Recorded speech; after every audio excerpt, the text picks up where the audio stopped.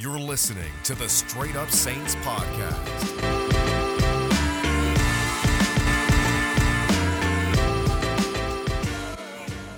What's up, guys? Welcome back inside another edition of the Straight Up Saints podcast. It's your host, Chris Rosvoglu. Make sure to follow me on Twitter at Rosvoglu Report and on Instagram and at Facebook at Saints_straight up. Now, this is going to be a quick emergency podcast because the Saints ended up cutting Larry Warford after 3 seasons with the team. He made the Pro Bowl all 3 seasons. Obviously, the Pro Bowl is a little tainted, but he did make the Pro Bowl all 3 seasons with the team.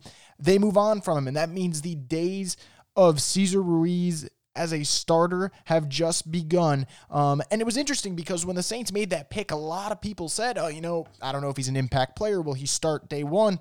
You got your answer. And remember, Sean Payton said they didn't draft him to be the backup. Cutting Larry Warford just shows, obviously, he means what he says. And Sean Payton's always been about that. He'll tell you what he's feeling, and he does it. Obviously he'll lie from time to time, but there are times where he straight up tells you his plan, and he did that, cutting Larry Warford. So let's just get down to the financials here of this deal. They saved $7.7 million in cap space. They got about $5 million in dead money for the season. But it's an interesting move because if he wasn't going to start and you're not going to hold on to a $12 million backup, I just don't see why the heck they would keep him anyway. It makes sense why they cut him. I know there's a little bit of shock right now that they couldn't get trade value, but it comes down to this. If word gets out that they might cut him, why would a team trade for a guy that could be released and they could have him essentially for free? No point in doing that. And I think that's probably what happened and got to the point where the leaks get out. People know Sean Payton's frustrated with Larry Warford, and they say, you know what? Screw it. We're going to wait till he gets cut, and we'll make our run at him then. A team that I could see going after him is maybe Seattle. There's been a couple of rumors there. Seattle doesn't have much at O-line. Now, they did take an LSU star in Damian Lewis on day 2. He'll probably be one of the guards, but they can use another one, and Larry's a veteran. I have no problems with Larry Warford, but here's the reality. He's a Pro Bowl guard, but that doesn't mean he's an elite guard, and Pro Bowl is something that we should use lightly. Remember, Mitch Trubisky's a Pro Bowl quarterback. Mitch Trubisky is pretty bad. I think we've seen enough from him to know that his name alone does not justify Pro Bowl, but that's the name of the game. And on the flip side, you got guys like Demario Davis who are studs, never make a Pro Bowl. It's just a weird system. It's not always about the best players. It's just the names that get there, and on whatever team you play for, that usually helps. But let's just talk about this O-line real quick because this is going to be a really, really brief podcast, about 10, 15 minutes, nothing too long here, obviously. But the way the Saints O-line shaping up to be, it's going to be fun. It's going to be like 2017. The screen game is going to be good. I think you're going to be able to have those pitch plays with, throwing the ball out wide to Kamara. It's going to be fun. And I don't know if it'll be as good as it was in, let's say, 2011 when Pierre was doing his thing and Sproles was doing his thing, because that, for me, is the peak screen game of the New Orleans Saints. But you can get something going here with McCoy at right guard, with Cesar Ruiz at center. You still got Ramczyk and Armstead as your tackles, which is great. And then we got Andrus Peat, who I'll talk about in a minute. But that's a really good offensive line. And if either Ruiz or Peat is your quote-unquote weak link, that's pretty good because you know what you're going to get out of Ramczyk. You know what you're going to get out of Armstead when he's healthy. And we already have seen McCoy is a playmaker. I mean, McCoy was a really good guard. I think he might even be better, a really good center, I think he might be better at right guard. And we're going to see how he does this upcoming season at that position. So that's going to be really interesting. So why is it important to have a fast O-line?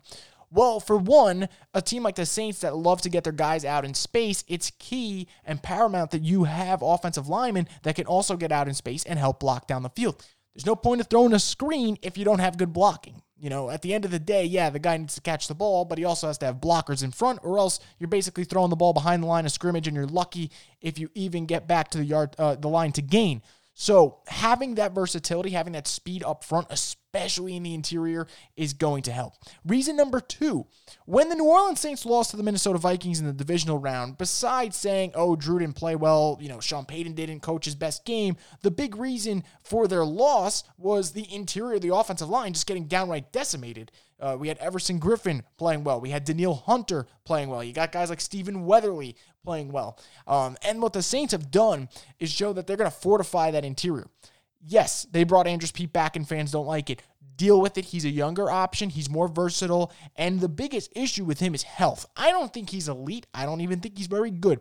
But I think when he's healthy, he's a quality offensive guard. Quality is the word that I'll use for Andrus Peat when healthy. Then you have Ruiz, who I've always been high on. He was by far the best interior offensive lineman in this class. I think we're going to see him day one make an impact for the New Orleans Saints. And then we got McCoy. You know the deal with him. So the interior is better, in my opinion, because you still got Pete, you still got McCoy. And it comes down to, is Ruiz going to be a better player than Larry Warford was for the 2019 Saints? I'm going to say yes, a resounding yes, in fact, because Warford was out of shape. He was getting beat. Go look at the play where Drew Brees fumbles. And I'll even drop it in. I'll probably get to it and put that on Twitter for you guys. But watch the play. Just watch the pushback. Warford gets driven about 5 yards back to the point where Drew goes to scramble. Before you know it, Drew gets hit. The ball comes out of his hand. And we all know the story there. It's easy to blame Drew. I was one of those people to do that.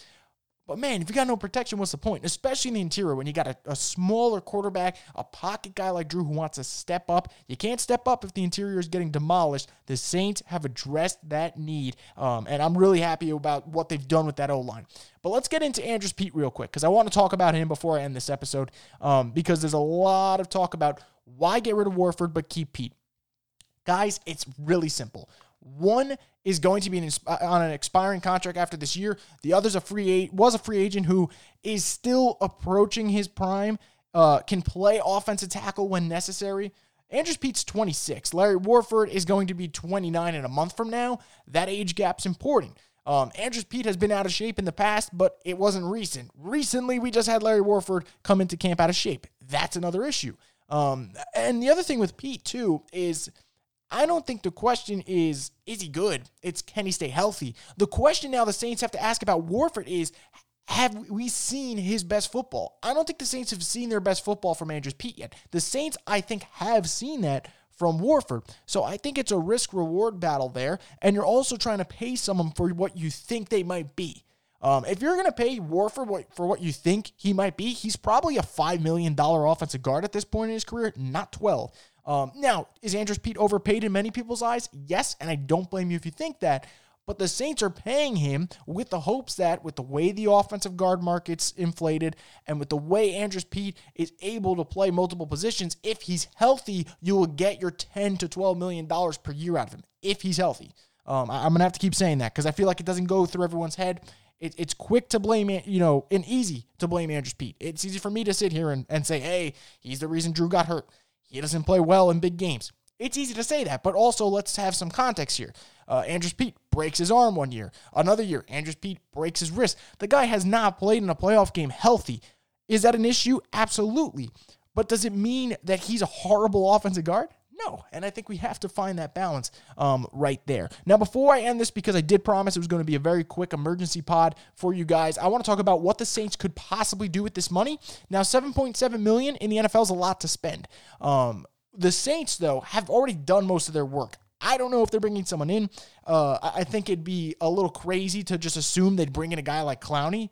First off, I still think Clowney's going to get his money. I don't think Clowney's going to get $20 million a year.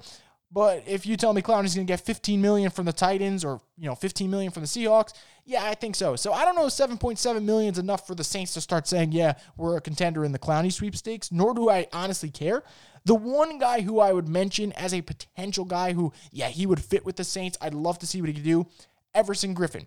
He knows the NFC really well, being with the Vikings. You have that little bit of an edge factor of the Vikings getting rid of him. Maybe he has a little motivation. Love to see what he could do on Christmas Day against that team.